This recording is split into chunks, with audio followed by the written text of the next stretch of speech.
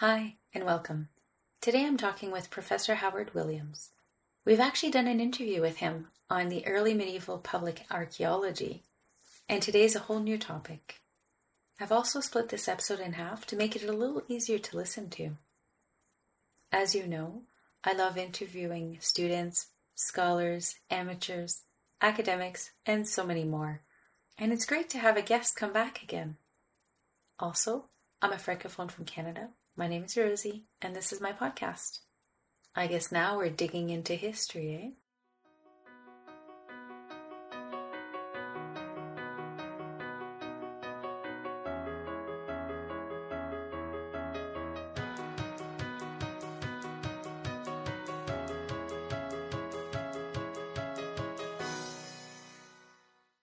Today I'm talking with Professor Howard Williams. Thank you for being here and talking to us. Hello, Rosie. Yes, we're going to talk about the dig. And there are many archaeological digs, but at the moment, everyone is thinking and talking about and tweeting about one dig in particular, and that's the film, The Dig.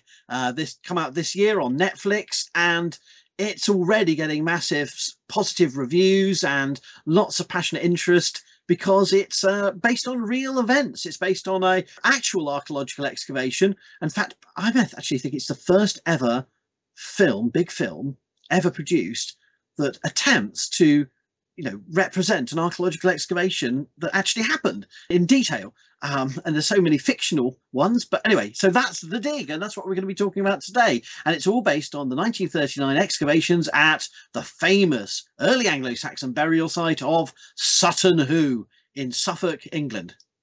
So when they started this, if we're talking in the historical sense, they didn't know what they were going to find. This was all a very big surprise. Oh, absolutely. Yes.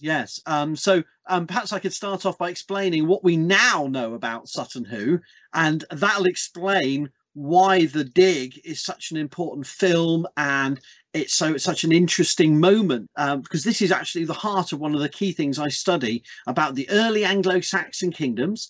One of the early Anglo-Saxon kingdoms that emerged after the collapse of the Roman province of Britain in the early to mid 5th century AD is the East Anglian kingdom. And the site of Sutton Hoo we now know as a princely burial site of perhaps one of the dynasties or the dynasty that became predominant and took forward the East Anglian kingdom in the late 6th and early 7th centuries. And so we now know of it as a unique and amazing site where we have burial mounds dating to the period perhaps just before Christian conversion, where these Germanic-speaking early Anglo-Saxon kings were forging territorial power bases. And in this case, they were stretching their influence across the modern counties of Norfolk and Suffolk in the east of England.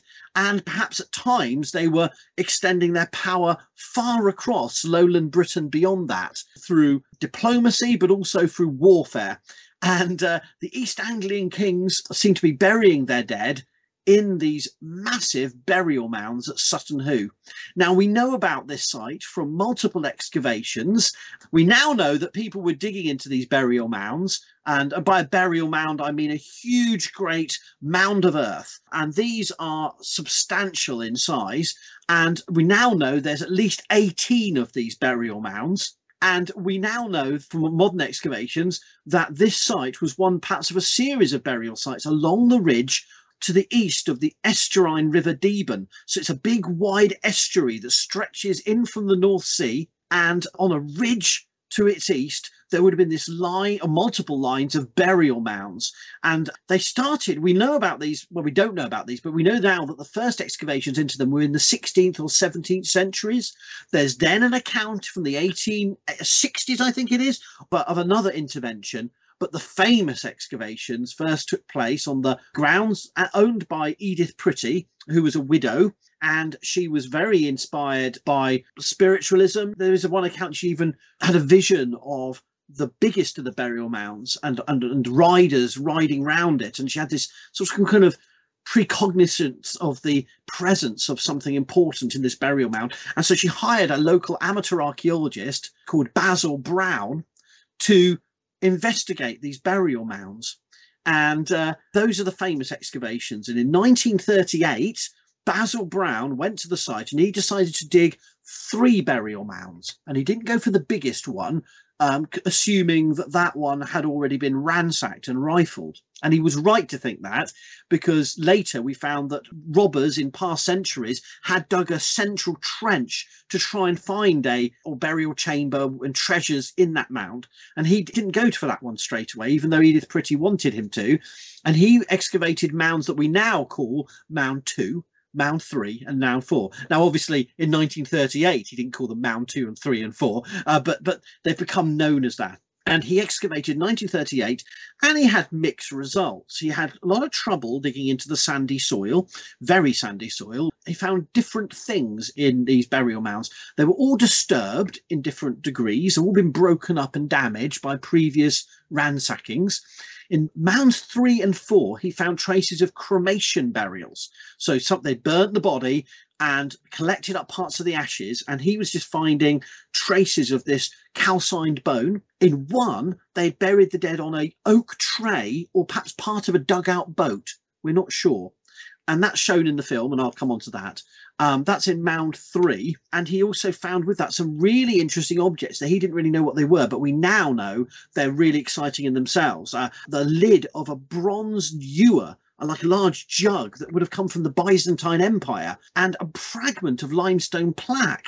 And also, he found these objects, with the cremated remains and this sort of this tray, as well as an axe head, as an iron axe head, a Francisca, we'd call that, a throwing axe.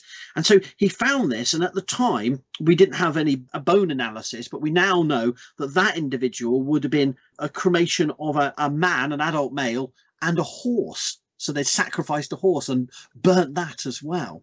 But he didn't know that at the time. Then he had dug another mound. Mound 4, he contained what we now know is the cremated remains of a man and a woman and a horse, and playing pieces, gaming pieces that had been placed with the dead in a bronze bowl. So they cremated somebody and collected them into a bronze bowl, put a cloth over the top and put that in the mound. So bronze bowls, sacrificing horses, playing pieces, bits of imported exotica. This is high status for the early Anglo-Saxons. Those 2 burials alone were crying out, this is special. And though cremation has destroyed the remains, he would have known, even as an amateur, this is something exciting. And then Mound 2 was even more interesting for Brown. He found it was heavily damaged, and he misunderstood the dig. He thought there was a burial in a little boat because he found iron rivets. And we now know that actually he'd misunderstood it because it was re-excavated later, and I'll come on to that. We now know that Mound 2 was an inhumation under a ship. They dug a burial chamber and then pulled a big seagoing vessel over the top. But he didn't quite understand that because he misunderstood an earlier robber trench as the edges of a small little dinghy. So he misunderstood it, but he found traces of a drinking horn, a bit of a bucket, a cauldron, a bronze bowl, a blue glass jar, a silver-mounted box, a silver-mounted cup, knives, and a sword and a shield. So really amazing high status stuff, but damaged, broken, robbed, and in a mess. And if Basil Brown had stopped digging in 1938, those 3 burials today, if no one else had excavated the site, we would still be saying this is an amazing site. We wouldn't have the fame. Sutton Hoo wouldn't be famous like it is now, but from an archaeologist within the archaeological world, those would be 3 top-notch, exciting burials. But he came back in 1939. She brought him back for a second season on the eve of the Second World War. Basil Brown came back and had a go at excavating Mound 1. And he kept going because he discovered another ship. And he was aware from a nearby site found in the 19th century at Snape that ship burial was an early Anglo-Saxon thing. And he was quite a well-educated man, self-taught, and he'd already read up on the Oseberg ship from Norway. And he was aware of the Snape discovery. And he knew that this could be a Viking or Anglo-Saxon vessel, and he found the edge of this massive ship, and he kept going, he kept pulling it apart and excavating, and got the attention of the local museum, but it also got the attention of Charles Phillips at Cambridge, Selwyn College, Cambridge, who came along and in shock realized the scale of what was being found. And basically there's nuances to the story, but basically took over the dig from Brown, said, you can't do this anymore, we're bringing in, and he called around he pulled in all his favours as an university academic to get what is now seen as like an all-stars dream team of mid-20th century archaeologists, as names that are, famous. So it's like a Marvel Avengers film where they sort of pull in all the celebrities and they're all there starring and still starring and also starring. And so you had O.G.S. Crawford, you had William Grimes, you had Peggy Piggott and Stuart Piggott, and you had, among others, also Charles Phillips, and there were others too. And all of this was done in a rush, a panic, with no money and with no time to excavate what they knew was going to be an exceptionally big ship, and the possibility that at the centre there could be an undisturbed burial chamber. And they were proved right. It was a phenomenal find. The burial chamber in the ship at Mound 1 was untouched. The robbers had missed it. They hadn't dug deep enough, and they dug off centre. And they found it's the largest and wealthiest assemblage of grave goods found from any period of time from the island of Britain. And it is the richest, therefore, early Anglo-Saxon 6th, 7th century burial. And the objects contained, you can see in the British Museum. The National Trust now own the site, and you can visit and see replicas and a museum there. And those finds are famous. Everybody knows the Sutton Hoo helmet, as reconstructed and on display in the British Museum. It's on the front of so many history books. It's an icon of England, London, Britain, history. You can see world books of history. It'll be one of alongside Stonehenge, Tutankhamun, the Sutton Hoo helmet. It's one of perhaps a top 20 of European, at least, iconic objects. But there's much more than the helmet. And you've got to remember that the helmet was not reconstructed until 1945, 1946. So the helmet, they didn't sort of pick up this helmet and go, oh, look, the helmet. No, that was just a mess of hundreds of fragments. But they did find gold and garnet jewellery of an exceptional quality, a pair of shoulder clasps, a purse. They also found a sceptre, a strange sceptre, a whetstone, a ceremonial whetstone, a iron standard. So objects of regalia that people immediately started thinking, well, this could be kind of a bling of a king. This is the stuff that, only someone of high status ceremonial function would have. They also found weaponry. So there were spears. There was an amazing shield at the head of the grave. There was a sword, and there was a unique all iron axe hammer. So it has an axe at one side, a hammer at the other, and it's got an all iron shaft. And so that is almost exceptional. We've never found anything like that in Britain. So you've got an amazing sword with gold and garnet hilt. You've got a shield, and a mail shirt as well. So there was weaponry, there was regalia, but that was not all. There was a set of silver vessels that had come from the Eastern Mediterranean, from the Byzantine Empire. There were bronze hanging bowls, 3 of them. We've never had a burial with 3 bronze hanging bowls. And these were probably made in modern day Scotland, from Pictish territories. We also have amazing other objects, some humble objects too. But, we have maplewood cups. We have a lamp that must have been lit for this grave. We have a pottery flask, some more modest things, gaming set of gaming pieces. So, those are just some of the 250 plus objects found in the burial chamber. And they found the chamber. They found that this has all been buried in a sort of miniature house, a little chamber set into the ship. Like the dead person was going off to the next world or was living somehow in that mound. And all of this had been found in very poor state of preservation, and there was no very good bone preservation. They didn't find evidence of sacrificed horses, cows, sheep, goats, pig, dogs, as we do find in other graves, and they found no body. And it was thought for a long time it was a cenotaph, that this rich assemblage had been buried with the dead because they didn't have the body. But no, phosphate analysis later found that there were traces of a body, but the acid soil had eaten it away. So Mound 1, Basil Brown was knocked aside, and this internationally famous dream team, as they were going to become, took over the dig. And Brown was allowed to still work on the site and deal with the ship, but he wasn't allowed in the burial chamber by the university-based academics. And there were tensions about that. And there's recorded in diaries that Brown didn't quite like Phillips. And I can imagine there was a class tension, and there was a personality tension. And like, if ever you've been digging on any archaeological feature and someone comes and takes over it, be it a rich chamber grave, be it a small pit full of cess material, you are angry that someone has chucked you off it. It becomes personal. So you can understand that. Anyway, this story hit the papers. It became a massive story. I had to have a policeman guarding it 24/7, just in case someone tried to rob it. They had to rush it because war was coming. War was literally coming. People were being called up. Any adult male was being called up in some regard into the armed services, or they were really worried about what was going to be happening, and they were rushing. And they managed to get the dig. There was a coroner's inquest. It was declared not treasure trove, meaning in terms of the law as it was, and up to 1996, it was declared to be the owner of the landowner. It was decided this was not a hoard buried with the intention of recovery. If it had been, then the Crown would have owned it in British law. It was decided it was the landowners. So Mrs. Pretty, the coroner decided, because it was a burial and the poem Beowulf was read out at the coroner's inquest to give an illustration of early Germanic funerals and that this was not intended for recovery, to prove that this was a funerary deposit. So it's not treasure under law. And Mrs. Pretty got it, and she did something exceptional, and we still don't know exactly why. She decided to give it to the nation for nothing.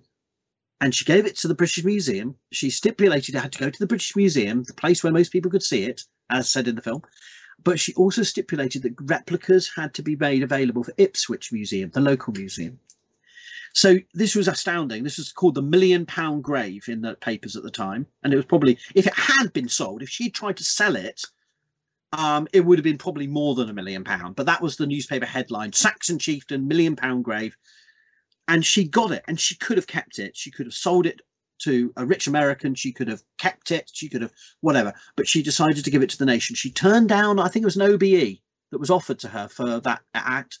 And the British Museum has never had, and never has since had, such an act of generosity of a single gift to the British Museum. So it went into the underground in storage. It went immediately to London, and immediately they took it out of the British Museum and stuffed it in an underground train station with most of the other materials from the British Museum to wait out the war from the Luftwaffe's bombing. And it survived the war. And then in 1945-46, the British Museum began the long job of reconstructing the grave. And so they started that work, and the work lasted until the 1970s. And they finally started publishing the results in the 1970s through to the 1980s. And all that time, these finds had been on display. They did further excavations in the 60s because the ship had been left open by Brown. He hadn't had time to rebuild the mound. In fact, tanks were driven over the mounds as British Army practice site, and they'd gone over the ship. And I should have explained, I didn't earlier. When I say they found a ship, they found the shadow of a ship. Of the wood had changed, stained the soil. They found the clench nails, the iron clench nails that held the timbers together. So you had the shape of a ship, but the wood had been turned to stained sand. So this was a very fragile thing in itself, 27-metre long ship. And it stayed there covered in bracken, and things were driven over it. So the British Museum went back in the 60s and did a proper topographic survey. They did more excavation, and they planned the ship properly. And then a whole other story I could tell you about was in the 1980s through to 2001, a proper modern excavation took place, led by Professor Martin Carver, that excavated half of the rest of the site, the rest of the burial mounds. And he found most of them robbed, but he found a whole host of other new burials, disturbed and damaged, but revealing new evidence of the rest of the burial mounds. And they're all late 6th, 7th century. There's other exciting finds from the site I could talk about another time. There's later execution graves. And there's a Bronze Age field systems he found underneath. There's lots of things to talk about. But in terms of the site, he was able to put Mound 1 in context, and he was able to do a proper excavation. And in the, I think, penultimate season, they did something exceptional. They found one burial that was under a mound that was so shallow, no grave robbers had noticed it before. And they dug down and found twin pits. And I'll come back to this. I was working on this season, and I was working on these graves. And they came down and they found a horse in one pit, and they found an intact adult male weapon burial, intact, undisturbed, in the other pit. So actually, that's the second only undisturbed burial at Sutton Hoo, was Mound 17, excavated in 1991 by the Martin Carver field season. And he found a much poorer but still lavish, rich weapon burial with a comb, a sword, a shield, a bowl, and so on. in a coffin or something, some kind of constructions around, or maybe we call it coffin, but that's a bit anachronistic, but some kind of container. And the robbers had missed that one because there was a pair. The horse had been put to the north of the man to the south, and the robber trench that tried to rip it out in the 16th, 17th century had gone to the centre, logically thinking there'd be a burial there. So we have two lucky cases where robbers hadn't found these burials, and that was excavated in very sophisticated modern conservation methods and analysis, and the rest of the site has been revealed. So we have not every barrow has been dug. We now think there's about 18 mounds, and 10 have now been excavated at Sutton Hoo. And Martin Carver's excavations made sure they didn't dig the whole site. But now we have a much better understanding of the broader archaeology of Sutton Hoo. But it all stems from that Basil Brown 1938-1939 famous excavations producing the Sutton Hoo treasure. I'm gesticulating with quote marks of caution that it's often called treasure. It's sometimes even called a hoard, even though it's not. It's a grave goods placed with at least one dead person as part of a funerary ritual.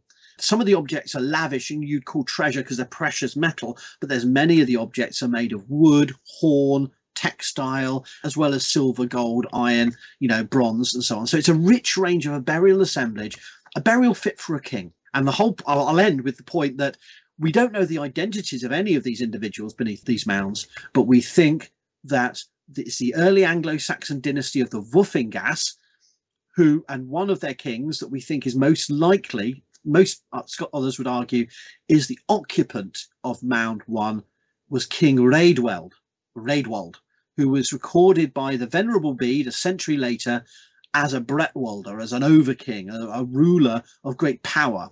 And Bede hates him. Bede is a Northumbrian monk writing about the pagan kings of old and how they converted to Christianity. And all he cares about is who were the good kings? Well, the good kings are the Northumbrian kings, even if they were pagan, because they're the ancestors of the patron of my monastery. So I have to say the Northumbrian pagan kings are great. Even when they slaughter monks, they probably deserved it because the pagan king is Northumbrian doing the slaughtering.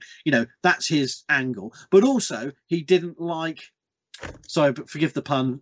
That was his angle, because they were all angles. But the other king he didn't like was Raedwald, because Raedwald had accepted Christianity from Ethelbert of Kent, the first Christian king of the Anglo-Saxons, the king of Kent. He'd accepted Christianity, but he let his wife talk him out of it. Now, in classic misogynistic fashion, Bede doesn't even bother mentioning the Queen, who talked Raedwald out of return to the worship of devils, as Bede remembers it. So the only thing that Bede wants to tell us about is that Raedwald was a bit of an apostate. He accepted the true faith, according to Bede, and then denounced it again. But he does record his military power and his strength and prestige. So he's one character that maybe the body that's been eaten away by acid, but whose grave goods were strewn in this burial chamber that Basil Brown excavated in the centre of a ship, and that Charles Phillips then took forward this excavation and revealed just at the outbreak of the Second World War. And the site, as I said, is a bigger story, but just to wrap up the story, it's important to say that historically, Mrs. Pretty, whose land was commissioned on, she never got to see any of this. She got to see it come out of the ground, but she never got to see the reconstructed helmet. She never got to see the reconstructed bronze bowl. She never got to see it in the British Museum because it all started being displayed at the British Museum 1947-48, and she had died sadly in 1942. So her legacy is this wonderful, it's the centre of the Sutton Hoo in Europe exhibition in the British Museum. And still one of the thing I go to see, who cares about everything else? Go and see the Sutton Hoo treasure. And it's a centerpiece, and it deserves to be because it is an exceptional burial. And it appeals to people today for many reasons. It's an exceptional find. It tells us a glimpse at early England. It shows that it really changed. It was a game changer in archaeological and historical thinking, because until then, the early Anglo-Saxon kingdoms were seen as really primitive, really backward. And suddenly we saw a burial that showed all these connections with the Frankish world, with the Scandinavian world, with the Byzantine world, kings that had power and authority. And it suddenly shifted our understanding. And it's also important because it's the earliest burial of an English royal. So it has that, for those that are into kingly history, political history. It is a starting point of English kingship. It's a bit of a over exaggeration. It's not really, but for simple terms, it appeals to people in that way. And it also appeals to people because it's a king on the cusp of Christianization.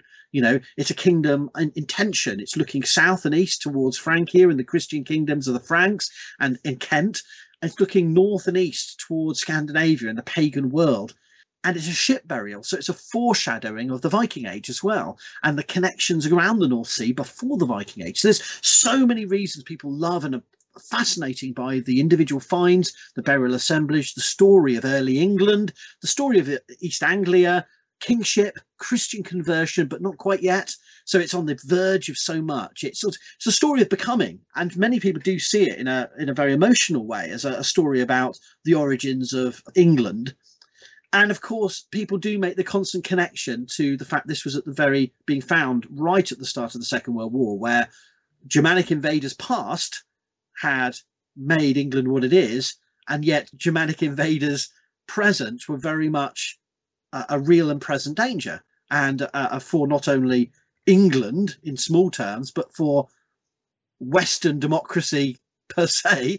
And you can characterize the Second World War in all sorts of ways, and I'm not trying to be over patriotic. I'm trying to say that is the way it has been perceived. I'm not saying that's the way I perceive it. I'm saying that is the way it's often been seen, that this is a very evocative and almost patriotic excavation, but not because they thought of it in that way, but it became that because of what the war did to it. It became almost reburied almost immediately again, entombed in stasis, to then rise again into the British Museum afterwards. I hope that's not too poetic, but I think it has captured the imagination for that reason as well.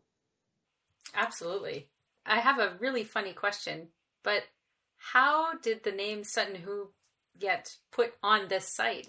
Okay, yeah, that's a good question. It's a Hoch place name, and this is an Old English place name element meaning a rise or a promontory. So we have it's very difficult to do it without maps. So you have to imagine a wide open estuary. So when the sea comes in, it's brackish, water is flooding up, it's very open. And then it's got, at this point, the river changes direction. So it's heading out from a relatively small river out and becomes an estuary just a few miles to the north. And then it's heading southwest, but then it changes direction and heads towards the sea southeast. And at this point, there's on the left-hand side as you're going downstream, so that's the east side, there's these multiple promontories with combes going up between them. And these are the Hochs, the Hoes, these sort of, and even in the Suffolk dialect, it's still a Sutton Ho. You don't say, well, Sutton Ho, not Sutton Who, as in a sort of posh English who, as in woohoo, as in who is that? It is Hull, and it's like it's basically a promontory, a ridge sticking out from higher land out into the estuary. And this was a very careful positioning. Sutton simply means the southern tune, the southern farm. So it's the Hoes of the southern farm, and the farm nearby is called Sutton. So the Sutton place name then became a parish in the 12th, 13th century, preserving a name that referred to an earlier relationship with usually a Norton, a north farm that's elsewhere. It doesn't always have to have a north farm. It can have an east and a south. But, my point is it's a description of later centuries in the Anglo-Saxon period where there was an estate system set up, and that was the southern farm. And this is the Hoes on the southern farm, the Hoes, the promontories. So some people have thought it comes from Llaw, which is Old English for burial mound. And they said that these are the burial mounds of Sutton. No, it comes from the natural topography. But the natural topography is not irrelevant because it's on this site, these Hoes, that the Anglo-Saxons seem to have built these prominent burial mounds so that they're overlooking the river, so you can see the tidal river from them. And when you're sailing along the river, or rowing most likely, or just being taken by the tide down, you are seeing these mounds dominating the view of the river. And the river is important. It's important for communications. It may have been an important boundary with the East Saxon kingdom. So it may have been a political boundary at this point. So it's an artery of communication. It's a boundary. And the mounds may be as much there to project the presence of the dead to neighbours and enemies as much as to be a homely friendly, like, oh, we've got our big rich farmstead and our estate and we've got our burial mounds in the back garden. No, these are prominent. These are public facing, is the term you'd call it today, extrovert monuments. They are out there dominating that landscape, and they would have been seen. If you go to Sutton Hoo today, to the National Trust site, there's a 19th century conifer plantation that blocks the view of the river, but historically you would have had clear sights of these burial mounds, and they may have had posts on top of them. The ship may have had its mast up, so they may have even been originally intended to mark that there's a ship there with a mast. Not a full size mast of the sophistication of a Viking age longship, but still a mast that would be an assistance on the open seas if you had the wind in your favour, and it wasn't so strong as to break it. So, you know, they would have been mainly a rowing boat, but with the ability to perhaps put up a smaller sail to assist. And they would have had to have pulled the ship up to that ridge from the river. So the river is part of the ceremony of the funeral. At least 2 funerals had ships buried on that ridge, and the others would have been associated with great cremation ceremonies involving fire, animal sacrifice. So it's like a public theatre for the funeral and then for the burial mounds. And so that's where the place name comes from. I guess it's kind of like marking a grave with a gravestone, right? You're wanting to know where that is. It's marking it, but on a scale that, I mean, apart from the most grandiose of 19th century mausolea and, you know, these very few people get a gravestone that you'd be able to see from 5 miles away or even 3 miles away, you know, as a landmark. In a modern analogy, I don't know about your particular part of the world, but certainly in the UK, some of the Jubilee monuments of the 19th century, some of the war memorials built on the heights above a town, we have in some parts. It doesn't happen like that everywhere in the UK. It depends on how individual communities decided to memorialise the First and Second World Wars. But that's the analogy. It's like monuments that sort of project out long distance so everyone can see them when they're coming along through the territory. So, there is an amazing sight. But, you know, when I say this, I don't want to give you the impression it's like kind of Tolkien-esque landscape of dramatic hills. This is very low-lying, subtle landscape. But still, within that subtle topography, they were making statements. Yeah, it kind of reminds me of them building on hillsides, their forts or castles or whatnot. Yeah, it's almost like dominating that landscape. Yeah, wanting people to remember who's buried there. Of course, we've lost their names, but presumably people would have remembered the funeral, but then also remembered the named mounds. So you had a sequence of kings. And Tolkien took that idea for his Riders of Rohan. When Aragorn and the rest of them are riding up to Edoras, they pass by the burial mounds and one by one marking kings. And Tolkien was writing this after the discovery of Mound 1. He'd had a copy of Antiquity. He'd read about the Charles Phillips's excavation report. So that idea would have played in his mind about the idea of a succession of barrows on a ridge, I think. And he probably got that idea from elsewhere as well. But that's one of the And I guess to wrap up this section on Sutton Hoo, the actual dig, I always think a bit historically on my end. So what did all of this create historically? Did we find out new things about the Anglo-Saxons and maybe their culture, their tradition, or? Yeah. Well, there's still debates about whether it can be rightly called a pagan grave and whether it can be called. There's been there's shifting debates about how we interpret the site, as with everything. Martin Carver is very much a strong opinion in following his excavations that the East Anglian Kingdom was like defiantly pagan expressions of its kingship through an experimental set of funerary rituals that were trying to sort of stand off against Christian kings who were doing things following a new religion. I think we can see it as more of a slightly differently, but I'm very influenced by his ideas, and I think this idea that these are political rhetoric, these are statements of power by kings who may have not fully achieved that power. That we're not seeing wealthy burials in this late 6th and early 7th century because everyone had achieved a full territorial dominance of their kingdoms. They were very insecure crisis monuments that are asserting authority. Very much like, to use crude analogies, if you think of early medieval leaders like petty warlords or drugs barons, they are using their funerals to make audacious, ostentatious and memorable events that are not only expenditures of material goods, but performances, and that they are trying to do this to consolidate power that they don't quite have yet.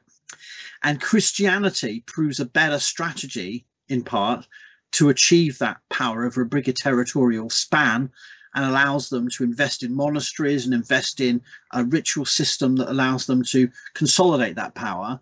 But they didn't know that at that time. We can't back project. So I think we see this as an experimental stage in funerary expenditure by kings who are making it up as they're going along.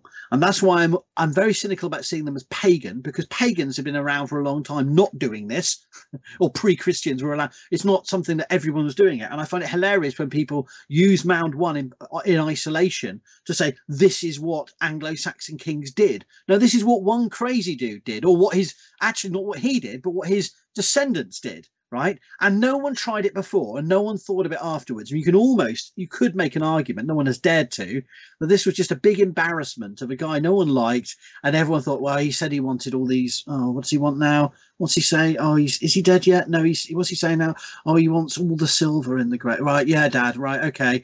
And yeah, well, we'll have to do it. You know, he wants it, you know, or whatever. You can almost make the argument out that it was over the top. It took it too far, and there's no other burial like it because there was nothing left to bury. Or, you know, there's lots of different ways of seeing it. Historically, though, it is a moment or a process over about 50 years or 60 years where we see the East Anglian dynasty using their funerals to make grandiose statements about their identity.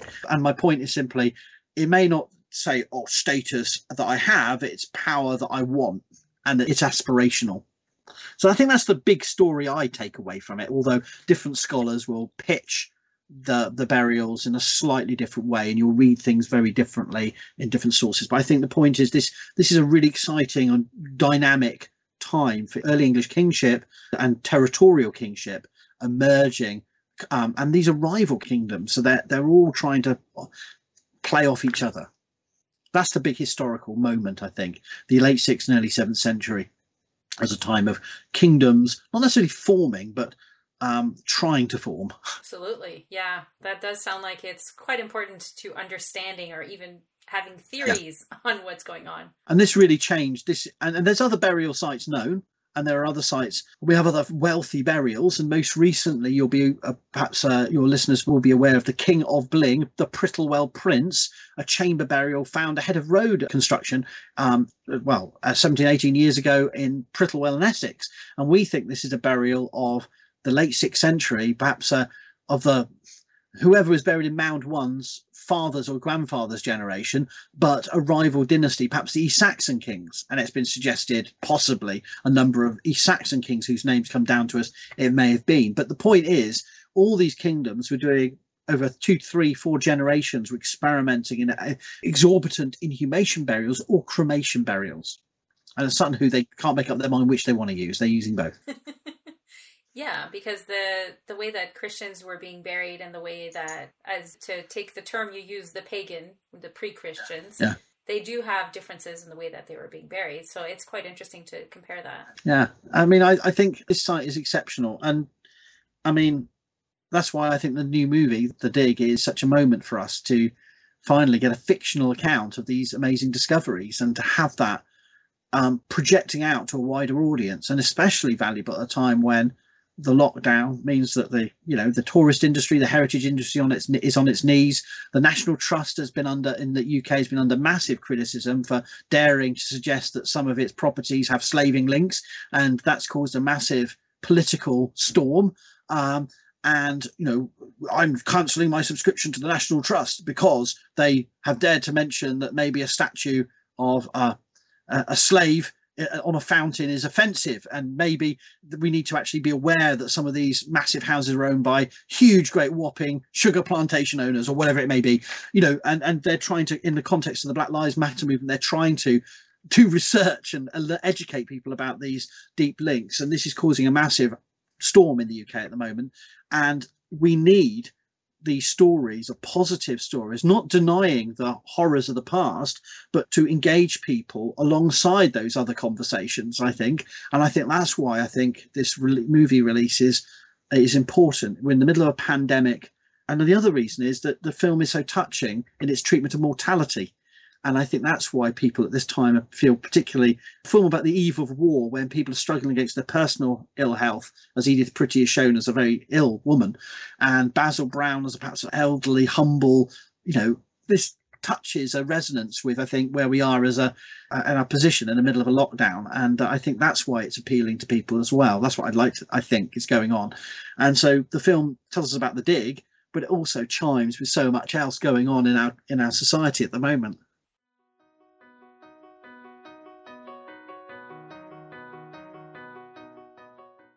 Thank you so much. I really appreciate all the time you took to explain the Sutton Hoo archaeology dig. And now, for those who want to continue, part 2, we will talk about the movie, as well as Professor Williams' own experiences. But, as usual, I'd like to thank my husband Jamie, our brood of kids, our family, our friends, and the teachers that have helped me so much. Without you, I wouldn't be adventuring through history. Un grand merci.